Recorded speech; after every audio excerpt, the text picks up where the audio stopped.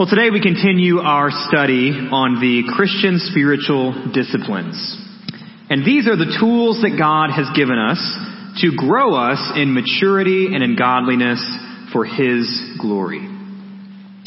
So 2 Sundays ago, we discussed the classic discipline of prayer, calling on the name of the Lord. And then last week, we discussed the less traditional, but still extremely important discipline of rest. Now, while rest may not sound like much of a discipline, it is crucial to our well-being as God's creatures. But even more than that, rest is a way of expressing our faith in God's provision.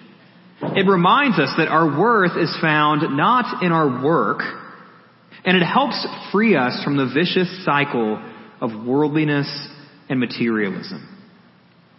And of course, we always remember that it is in Christ alone, and thanks to Christ alone, that we find true eternal rest. But this morning we shift back to one of the more standard Christian spiritual disciplines, and that is the study of Scripture. Donald Whitney writes, "No spiritual discipline is more important than the intake of God's Word. Nothing can substitute for it. There simply is no healthy Christian life apart from a diet of the milk and meat of Scripture." Calvin Miller calls Christians who do not study God's Word spiritual romantics who want relationship without effort. Ouch. And David Watson says, "God's Word to us, especially His Word spoken by His Spirit through the Bible, is the very ingredient that feeds our faith. If we feed our souls regularly on God's Word several times each day, we should become robust spiritually, just as we feed on ordinary food several times each day and become robust physically. Nothing is more important than hearing and obeying the Word of God." Now, it's not exactly newsworthy that the pastor at your church is telling you that you need to read your Bible. People like me have harped on this for centuries. But the reason we say it so much is because it works. Study of God's Word is one of our most effective tools for growing in godliness. So along those lines, open up to Psalm 119. Feel free to use the Bibles we have here. If you didn't bring one, take a Bible home if you don't own one. That way you can, study it. And then let's pray together. Father, thank you for this morning. Thank you for this opportunity to be in your presence. Even though you are omnipresent and there's nowhere that we can go that is away from your presence. As David writes in Psalm 139, we could go to the depths of the ocean, we could go to the highest heights, and everywhere we go, you are there. We acknowledge that, but at the same time, we acknowledge that gathering in your church with your people on your day is a different way of coming into your presence. And regardless of how much this Sunday may feel like last Sunday, or how much next Sunday may feel like today, Lord, remind us that gathering in your presence with your people for worship is a wonderful privilege. It's a sacred duty and responsibility. And Lord, I pray that we would not take that lightly. Thank you that we have the privilege of coming into your presence, that we can approach you in prayer with confidence through who Christ is and what Christ has done, that we have this place to worship, that we have brothers and sisters in Christ to worship with. And Lord, I pray that our worship would be honoring to you today. We love you. We thank you for your Son, Jesus Christ. We ask this all in Christ's name. Amen.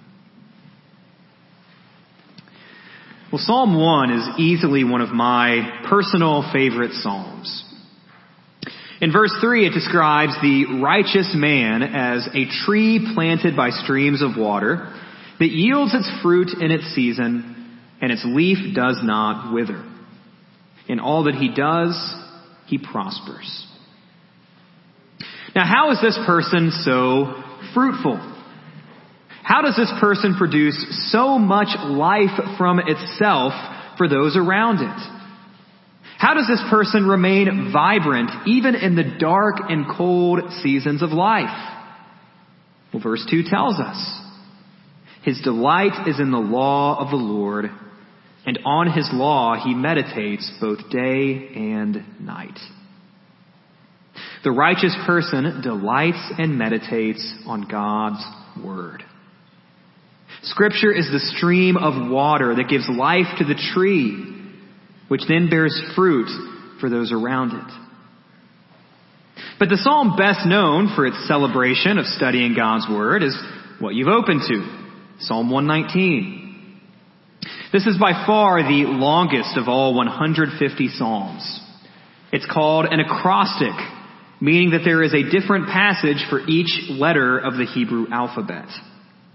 You could say that the author loves God's word from A to Z, and he speaks about it with heartfelt and poetic imagery. So just a few selections from Psalm 119, verse 9. How can a young man keep his way pure? By guarding it according to your word. With my whole heart I seek you. Let me not wander from your commandments. I've stored up your word in my heart that I might not sin against you. Blessed are you, O Lord. Teach me your statutes. With my lips I declare all the rules of your mouth. In the ways of your testimony I delight as much as in all riches. I will meditate on your precepts and fix my eyes on your ways. I will delight in your statutes. I will not forget your word. Verse 65. You have dealt well with your servant, O Lord, according to your word. Teach me good judgment and knowledge, for I believe in your commandments. Before I was afflicted, I went astray, but now I keep your word. You are good and do good. Teach me your statutes. The insolent smear me with lies, but with my whole heart I keep your precepts. Their heart is unfeeling like fat, but I delight in your law. It is good for me that I was afflicted, that I might learn your statutes. The law of your mouth is better to me than thousands of gold and silver pieces. And lastly, verse 97. Oh, how I love your law. It is my meditation all the day. Your commandment makes me wiser than my enemies, for it is ever with me. I have more understanding than all my teachers, for your testimonies are my meditation. I understand more than the aged, for I keep your precepts. I hold back my feet from every evil way in order to keep your word. I do not turn aside from your rules, for you have taught me. How sweet are your words to my taste, sweeter than honey to my mouth. Through your precepts I get understanding, therefore I hate every false way. And just for good measure, verse 105. Your word is a lamp to my feet and a light to my path. For this author, God's laws are not burdensome, oppressive, or boring. They are a source of joy, freedom, and life. And keep in mind that this writer hadn't even heard of the New Testament yet. This psalmist loves God's word, studies it faithfully, and can't help but celebrate it. However, sadly, the same is not always true of us, is it? Which, quite frankly, says more about us than it does about the Bible. Several years ago, USA Today reported that only 11% of Americans read the Bible on a daily basis.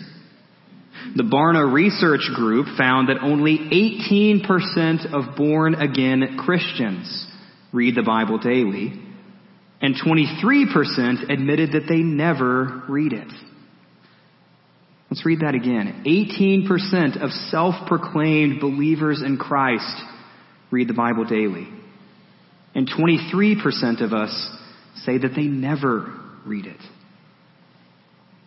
Biblical illiteracy is a big problem in our country. But what's far more scandalous is how big of a problem it is within our churches. At one time in history, God's people were called, maybe sneeringly, people of the book. More recently, the name Bible beater may have been thrown around as an insult. But that may not be the case anymore. To our shame, we may not be the people of the book we once were. And rather than beating our Bibles, they're gathering dust. But like we stressed last week with the discipline of rest, God calls us to the discipline of studying His Word for our good. For our good. Scripture is the clearest, most reliable presentation of who God is and what God has done that we could ever ask for. In 2 Timothy 3:16 and 17, the Apostle Paul writes that all Scripture is breathed out by God and profitable for teaching, for correction, and for training in righteousness. That phrase, training in righteousness, is a good summary of spiritual disciplines, what this is about. That the man of God may be complete, equipped for every good work. This book is unlike any other book that you will ever read. Nothing else that you will ever see, hear, or study is inspired by God's Spirit the same way this is. You can learn a great deal about God by examining His creation, by interacting with His people, by worshiping in His church, but nothing will ever come close to the knowledge that you gain from studying His revealed Word. In Romans 12:1 and 2, Paul challenges believers in Jesus to be transformed by the renewal of our minds as our spiritual act of worship. Well, there is no better way to have your mind renewed and thus be transformed than by regular exposure to God's Spirit-inspired Word. Theologian J.I. Packer writes, "If I were the devil, one of my first aims would be to stop people from digging into the Bible. Knowing that it is the Word of God, teaching men to know and love and serve the God of the Word, I would do all that I could to surround it with the spiritual equivalent of pits, thorn hedges, and man traps to frighten people off. At all costs, I would want to keep them from using their minds in a disciplined way to get the measure of its message. Study God's Word for the renewal of your mind, and as a result, the holy transformation of your life. And lastly, a well-grounded knowledge and understanding of God, gained through the study of Scripture, can protect us from deception. In Matthew chapter 4, as Jesus is tempted by the devil in the wilderness, where does he turn to fend off Satan's attacks? Scripture, of course. Over and over and over again. It's sometimes said in football that the best defense is a good offense. Well, in the same way, one of the best ways to build up your immunity against temptation, deception, and false teaching is to proactively study the holy, true, and good words of Scripture. Studying God's Word now can help you develop sound instincts for when spiritual threats arise in the future. Study it for your good. Study it for multiple reasons. In one of his sermons, a Puritan by the name of Rogers once preached, "Lord, whatever you do to us, take not your Bible from us. Kill our children, burn our houses, destroy our goods, only spare us your Bible. Only take not away your Bible." Now, we may be tempted to write that off as a bit overdramatic, but we must ask ourselves, how highly do we value the incredible gift of God's Word? Is Scripture our most prized physical possession? If we cannot be bothered to study it, then perhaps we have failed to appreciate it. The Book of Common Prayer says, "Blessed Lord, who has caused all holy scriptures to be written for our learning, grant that we may in such ways hear them, read, mark, learn, and inwardly digest them, that by patience and comfort of your holy word we may embrace and ever hold fast the blessed hope of everlasting life, which you have given us in our Savior Jesus Christ. Amen." Amen indeed. May we have a deeper desire, a deeper hunger to study God's Word. It's one of the greatest tools God has given us to grow in godliness. And when we study God's Word, we encounter God Himself. Now, if the desire to study God's Word is already there, that's great. That's a huge part of the process. But practically speaking, how do we actually do it? How do we start? Well, a few tips. Number one that you might think goes without saying, but it doesn't. Get a Bible you can actually read. Novel idea, right? Get a Bible you can actually read. Find a Bible that you enjoy reading, in words that you can understand, and a translation that is reliable. Spend some money on one if you have to. I'd be happy to give you recommendations, but really you can't go wrong with any of the mainstream translations. Find a Bible you can actually read and enjoy. Next, find a plan or make a plan that works for you.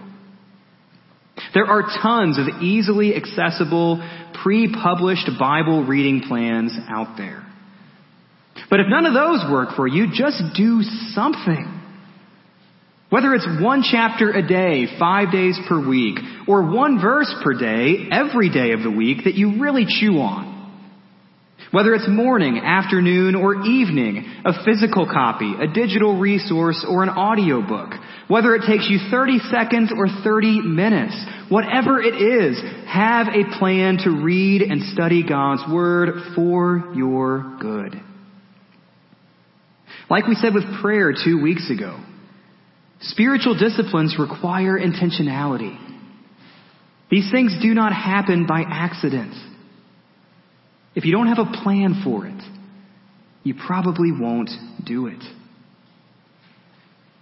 And then speaking of prayer, I'd encourage you to incorporate prayer into your study of Scripture. The same way I encourage you to incorporate Scripture into your practice of prayer. Come to God's Word with the confidence that God really can use this thing to grow you. Don't be shy about asking God to help you understand the parts that may be difficult to wrap your mind around. One popular prayer-filled way of reading Scripture that's been around for centuries is called Lectio Divina. It involves steps like sitting in silence, reading a text, meditating, praying, contemplating, and then committing to living out that text. But that's far from the only way of incorporating prayer into your study. However you do it, pray as you read God's Word. Ask Him to teach you. Ask Him to grow you as you open up His book. And study Scripture in community. Don't just read God's Word as an isolated individual. Because honestly, that can lead you into all kinds of trouble.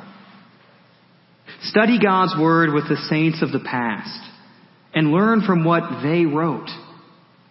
Study God's Word with the saints of the present, your brothers and sisters in Christ in a local church. That's one of the biggest reasons that we offer small groups and men's and women's ministries and youth group and classes for kids. It's to give people the opportunity to study God's Word in community. It can be especially helpful to study Scripture with Christians who are more experienced than you are. Christians who are different than you. They can offer perspectives that you would not have thought of. They can help you along when the going gets tough. And they can hold you accountable when you're tempted to quit. Now, we've already heard some argue that out of all the Christian spiritual disciplines, this one may be the most important. And that's true. But I would add that this discipline may also be one of the most easily corrupted. So before you do it, a few worthwhile warnings. Don't just study Scripture for study's sake. Study to know and grow in your faith in the God who wrote it.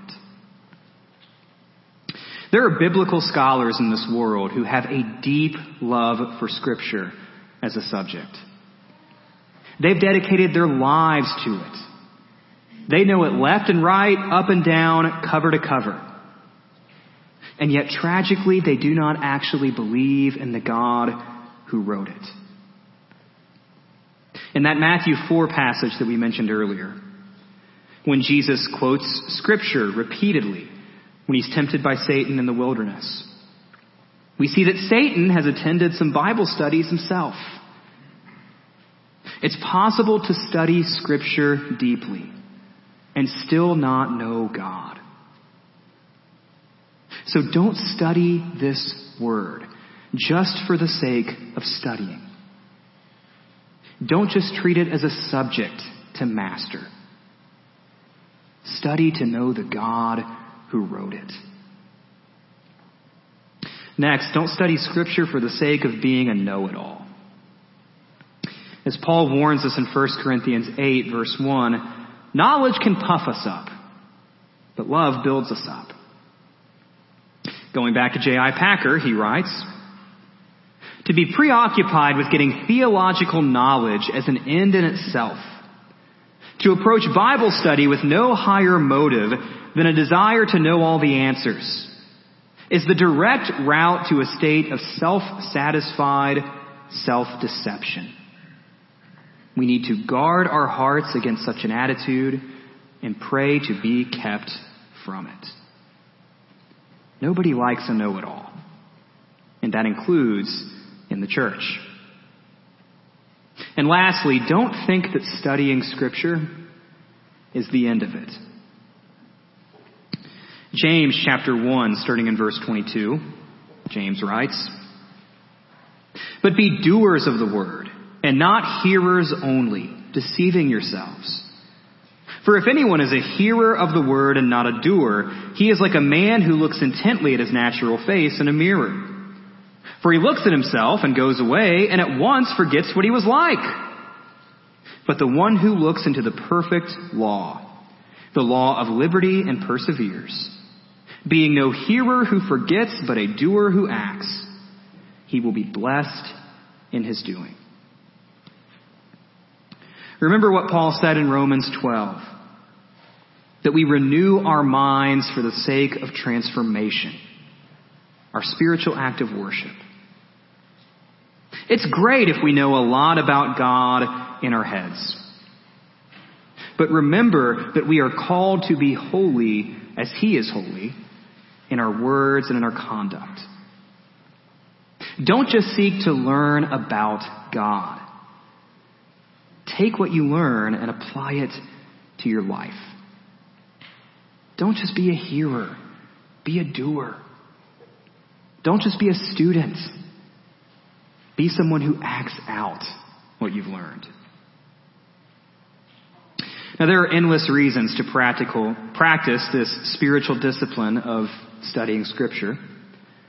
Though, to be honest, God tells you to ought to be enough for Christians like us when you really think about it. Scripture is God's primary way of revealing Himself to us. It's a reliable tool for our transformation, and it can protect us against deception. Throw in the fact that some of the heroes of the faith were burned at the stakes so that people like you and me could read the Bible in our own language, and we ought to have plenty of incentives to study this book.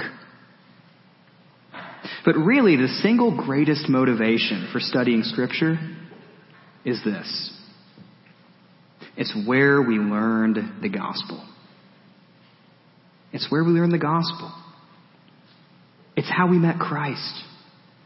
It's how we came to understand Jesus' identity, life, death, and resurrection, and reminds us of his future coming. Maybe you can look back at your life and you can think of special places that are near and dear to your heart. You can think of that restaurant or that coffee shop or that school or that park where you met the person who would become your spouse, or you met the person who would become a lifelong friend. Maybe you think back to the house that you brought your first child home to, and you love going back to those places. You love thinking of those places because of how important they have been to your life. Well, Scripture is one of those places, and then some. Because this is where you heard the gospel. This is where you met Christ. So keep coming back to it over and over and over again.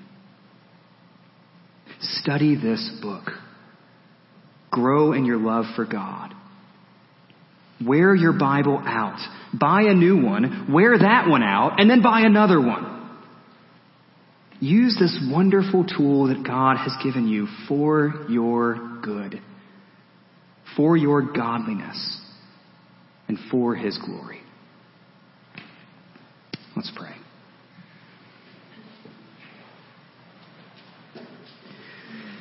Father, again, thank you for the gift of your word. There are so many reasons for us to love and study and delight in your word. So many reasons that the longest psalm in all of Scripture is dedicated to the goodness and the beauty and the power of your word. And even that's not enough. Lord, we have all these reasons to study your word, all these incentives, all these motivations that you've given us. And this is for our good. But Lord, if nothing else, help us study your word. Give us a longing and a hunger for your word, because we have a longing and a hunger to know you better, to learn more about you, to imitate you more closely, to follow you more faithfully. Lord, help us study your word because we love your word, but also because we love you, especially because we love you. Thank you that you've given us this word, that we have the joy and the privilege and the honor of studying. Remind us that there are people in this world who would give anything to have the access to your word that we have. And Lord, help us take that not for granted. So help us be faithful. Help us stick our noses into your word regularly, consistently, so that we might grow in godliness, that we might grow in our love for you. Again, we love you. We praise you. We thank you for the gospel that this word contains. We thank you for your Son, who we learn about from your word. We ask this all in his name. Amen.